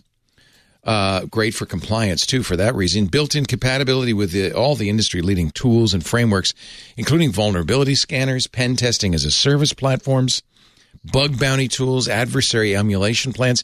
That mean you can improve the effectiveness and the efficiency of your current workflow, whatever it is. Robust integrations with Jira and ServiceNow ensure you're always closing the loop on the highest priority findings. I mean, I can go on and on. There are so many features. This is so much what you want. Enterprise security teams use PlexTrack to streamline their pen tests, their security assessments, incident response reports, and a whole lot more. PlexTrack clients say, quote, up to a 60% reduction in time spent reporting. See, and man, that just feels good. 60%, 30% increase in efficiency, and for the boss, a 5x ROI in year one. PlexTrack provides a single source of truth for all stakeholders, transforming the cybersecurity management lifecycle. Book a demo today to see how much time PlexTrack can save your team. Try PlexTrack free for a month. See how it can improve the effectiveness and efficiency of your security team. Just go to plextrack.com/twit and claim your free month. PLEXTRAC. PlexTrack, no K. Plextrack.com/TWIT. You know you want this thing. Get it. PlexTrack. And your team wants it too. Plextrack.com/twit. We thank you so much, PlexTrack, for supporting Security Now, and you Security Now listeners, you support us when you use that address. So please do plextrack.com/twit. And now the continuing LastPass saga. And we still use LastPass for our enterprise I do. access and identity management. So let me know if we should stop. I use Bitwarden at home, but Twit uses LastPass. Like many other LastPass users, last week I received another note from LastPass. The note is short, so I'll read it into the record. We got a note from Team LastPass, is how it was signed. Dear valued customer, in keeping with our commitment to transparency, we wanted to inform you of a security incident that our team is currently investigating. We recently detected unusual activity within a third-party cloud storage service, which is currently shared by both LastPass and its affiliate, GoTo. We immediately launched an investigation, engaged Mandiant, a leading security firm, and alerted law enforcement. We've determined that an unauthorized party using information obtained in the August 2022 incident was able to gain access to certain elements of our customers' information. Our customers' passwords remain safely encrypted due to LastPass's zero-knowledge architecture. We're working to diligently understand the scope of the incident and identify what specific information has been accessed. As part of our efforts, we continue to deploy enhanced security measures and monitoring capabilities across our infrastructure to help detect and prevent further threat actor activity. In the meantime, we can confirm that LastPass products and services remain fully functional. As always, we recommend that you follow our best practices around the setup and configuration of LastPass, which can be found here. And then they provided a link. As is our practice, we will continue to provide updates as we learn more. Please visit the LastPass blog for the latest information related to the incident. We thank you for your patience while we work through our investigation. Okay, so There's no follow-up yet. Last time, we waited precisely 3 weeks for the first announcement. The first release occurred. We waited exactly 3 weeks from the first announcement. The first announcement came on August 25th, and 3 weeks later we got the update on September 15th. For me, the two most relevant pieces of information in this first of presumably two disclosures are where the person, the team, wrote, "We've determined that an unauthorized party using information obtained in the August 2022 incident was able to gain access to certain elements of our customers' information, so that, and our customers' passwords remain safely encrypted due to LastPass's zero knowledge architecture." Okay, so as usual, from all such partial disclosures, we're left wanting more. Of course, we don't know at the moment which, quote, certain elements, unquote, of their customer information was inadvertently made available. But they apparently know. They're not saying yet. We know from the follow-up note from the first intrusion that the bad guys were rummaging around in some developer network that was not connected to their production systems.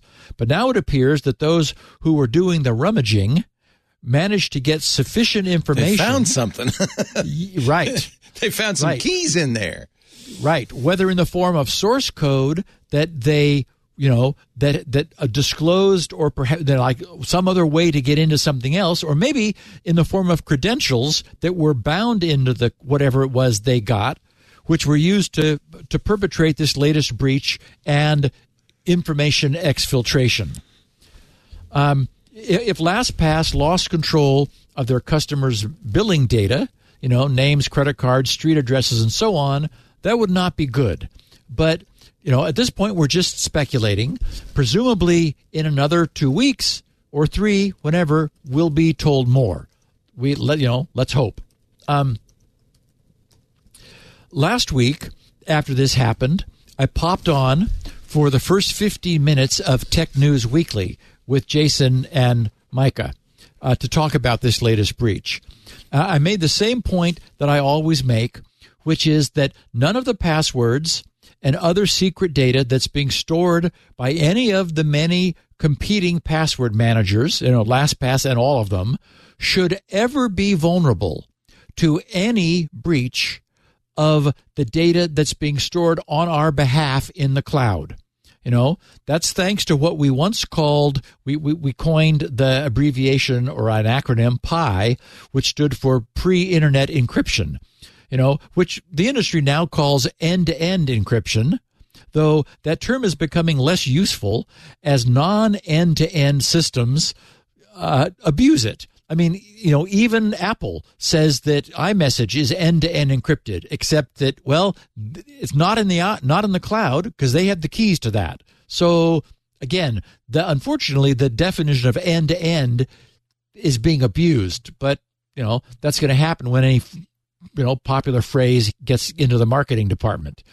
But the point is, if it's done correctly, we're really just using a password manager's cloud service to keep our various devices synchronized. It's simply a synchronization mechanism. And in fact, my annoyance with the passkeys system, which is hopefully will become popular, is that there isn't an all-in-one cloud sync for them.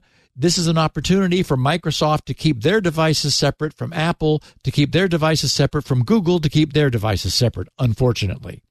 But anyway, maybe that'll change when password managers start supporting passkeys. Maybe we'll get sync back. That's a possibility. The threats we face to our stored secrets, and this is the point, are only on our end.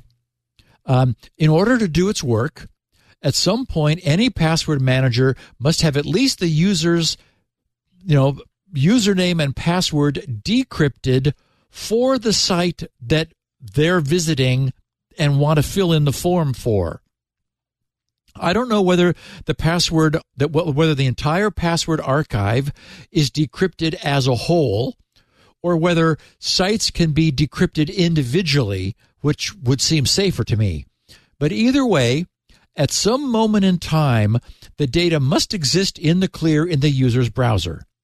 Way back at the start of this podcast, we noted the inherent impossibility of protecting encrypted DVD video content because the player itself needed to be able to decrypt the DVD in order to play it for its owner. And the DVD's publisher ultimately had no control over the DVD player and what it did. So all they could do was the best they could do.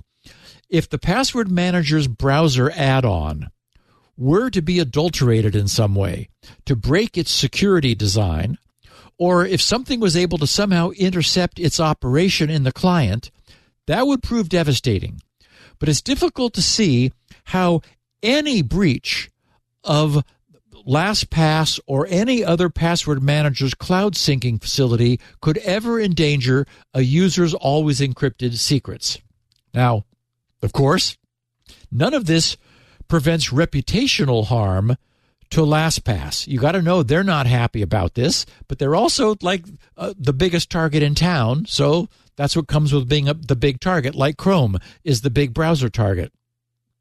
And most users will have no idea what it means for all of their data to always be encrypted before it leaves their browser. They don't see anything leaving their web browser.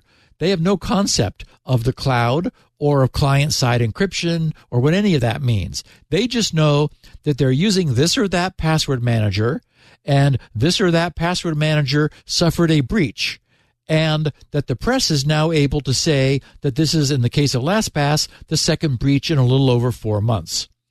If we assume that the decision to change password managers is unwarranted, and I'm not suggesting whether it is or it is not, it's, a personal decision, then one huge advantage any password manager has is inertia.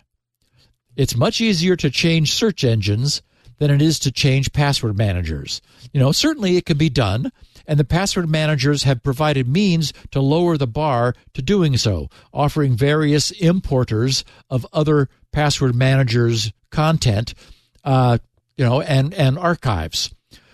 But it seems most likely that until users learn that someone's passwords were actually stolen, inertia will reign. The statement, our customers' passwords remain safely encrypted, I think matters a lot, especially when changing password managers is a pain to do. The listeners of this podcast, as knowledgeable and sophisticated as anywhere, they're able to make an informed decision. I don't know what it means for them. I'm continuing to remain with LastPass because I have no interest in punishing them for making a mistake, and there is no indication that the security I actually require from them has ever been endangered. That said, I'll be interested in, to learn more in the next couple of weeks when they're able to tell us more. I think, their fiduciary obligation is to immediately engage law enforcement and an outside firm and tell us that this has happened. So it's reasonable for us to give them a few weeks, for them to tell us more. And I'm sure we'll get something in a week or two. Good. Nothing to fear yet, anyway. I do think the fact that something that happened, some information that escaped from the first breach got, used in some way, it's like, well, okay, what it wasn't is a leak of, they don't know what your master password is. They can't unencrypt your vault. So there was nothing that could be leaked in that regard. Right. The only thing maybe to worry about, and this was something that Tavis Ormandy brought up, is the way that JavaScript Chrome extension or Firefox extension works, the code in there, because at some point it does have to see it in the clear. Yes, that is the concern, is what happens on the client side, right? But not on the cloud side, right? Right. Yeah, and in fact, one of my favorite expressions back when I was spending time doing squirrel stuff was that I used to say, "Squirrel gives websites no secrets to keep." Yes, and that's the key. That's the key. Trust no one. Exactly, it's trust no one. Not even you don't even have to trust your password manager. Right. And somebody's saying, "Well, didn't Steve review the code?" Well, you reviewed the code, but like 10 years ago. I mean, I don't think any of that code survives.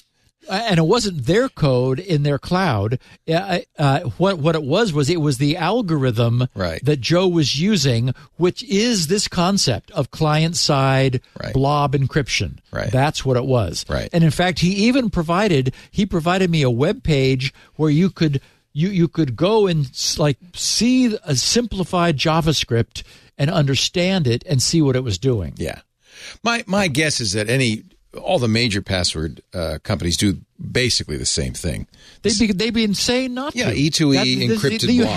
You have to do this. Yeah. The moment a password company actually compromises their users' passwords, they might as well just declare Chapter 11. Right. It's over. Right. Roll up the carpet. Nobody will ever use them again. Right. The other good side of this LastPass has been spun off LogMe, which it's a complicated, long corporate chain. But the equity capital company that bought LogMe is spinning LastPass off as a standalone company, which if it isn't already, it will be any day now. And in a way, that's good because, of course, equity capital it helps them keep focus. Exactly. And equity capital is always looking to make their investment back. They're usually highly leveraged. So just getting that off in its own corner where nobody's going to tell them what to do means that, they're good people. They know what to do, and they will keep doing the right thing. As long as they're left to their own devices, and I think that's probably and the case. This hurt them. There's no doubt this hurt them. No one wants to say, "Whoops, we were breached," but nothing to see. Move along. There's going to be a bunch of people who go, "Okay, that's 2 in 1 year." Yeah. I'm not waiting for 3 strikes. No, I'm going true. with 2 strikes. But you've reassured us, I hope. I think everybody's listening. I'm not changing. Yeah. I'm. And if you're in Australia, don't you? I don't know what Australia would do. No, they did responsibly disclose it, didn't they? They were the letter of the law in Australia, and GDPR has a responsible disclosure clause. I don't know if we do in the U.S. Feels like we ought to, but since you're there's CISA is certainly among government agencies. Thou shalt disclose. Yeah. I think it was was it 48 hours or 24 hours? I mean, it was a short time. Yeah. There's a short window at least, but I don't know. But they don't have the 50 million Australian dollar penalty to back it up. That's the problem. Oh boy, that does get the job done. I must say. Yeah. I must say. Steve Gibson, you get the job done each and every Tuesday with Security Now. Thank you so much for episode 900. What a milestone, huh? Wow. We would never have thought way back in, 2007, 2006? We were still using cranks to start our cars, Leo. It's a lifetime ago. But we're doing it, and we're going to do it again next Tuesday, and we're going to keep doing it for at least 2 more years. Go to grc.com. That's Steve's website, the Gibson Research Corporation. A couple of things you can do there. Of course, first thing you should do is get SpinRite, the world's best mass storage, maintenance, and recovery utility. Looking better every day. You're getting 6.0, but we're minutes away from the release of 6.1, and anybody who buys now will get 6.1 for free as an automatic upgrade. You'll also get to participate in the development, which is kind of a fun thing to do. There's wonderful forums going on all the time. Steve's got his own news group. Don't ask for any new features. No, too late. It's locked. Please. Yeah. Solid. Locked in. While you're there, you also should check out all the other freebies that Steve offers. Shields Up his world-famous things to test your network, router, and so forth. And you can get a copy of the show while you're there, too. Save yourself a step. He has 16 kilobit audio for the bandwidth impaired, 64 kilobit audio, that's the standard version, and transcripts written by Elaine Ferris. So they're very well done. So you can read along as you listen, or you can search to find a part of it. All that's at grc.com. Feedback forms are open at grc.com/feedback. Steve's also on Twitter, although it sounds like it's a little busy now. Your DMs might be a little full. Don't DM him there, but you can follow him. Catching up to do at SGGRC. We have copies of the show, too, at our website, twit.tv/SN. There's also a YouTube channel dedicated to security now, a good place to share clips if you want to share clips. All of the big shows are on the YouTube. And, of course, you can subscribe. Best way to do this, to support RSS, podcasts, the original, the best, the least privacy invasive form of podcasting is getting it in a podcast client like Google's or Android's podcast client or Pocket Casts, Overcast, something like that. And in fact, if you subscribe, then you don't even think about it. You'll just get it automatically. If you want to watch us do the show, we do it live Tuesdays, right after Mac Break Weekly. So that time will vary, sometime between 1:30 and 2 p.m. Pacific time. That's 4:30 to 5 p.m. Eastern time, 21:30 UTC. And the streams, audio and video, are at live.twit.tv. Chat with us live during the show at irc.twit.tv. Of course, Club Twit members get their own private chat room in our Discord. Discord is so great. I just love it. And it's just one of the benefits of Club Twit. $7 a month, $1 less than a blue check on Twitter, Steve, I might point out. If you could get one, which apparently they still haven't done. But for $7 a month, you get ad-free versions of every show. You get shows we don't put out in public, like Hands on Macintosh with Micah Sargent, Hands on Windows with Paul Thurrott, the Untitled Linux Show with Jonathan Bennett, Stacy's Book Club. We're doing Project Hail Mary next month. We're doing, actually, I think it's this week. Let me look real quickly. We're going to do an interview with Glenn Fleischman. I'm going to Ask Me Anything with Glenn Fleischman.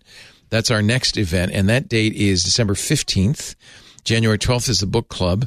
Lisa and I, January 19th, are going to do an Inside Twit for club members.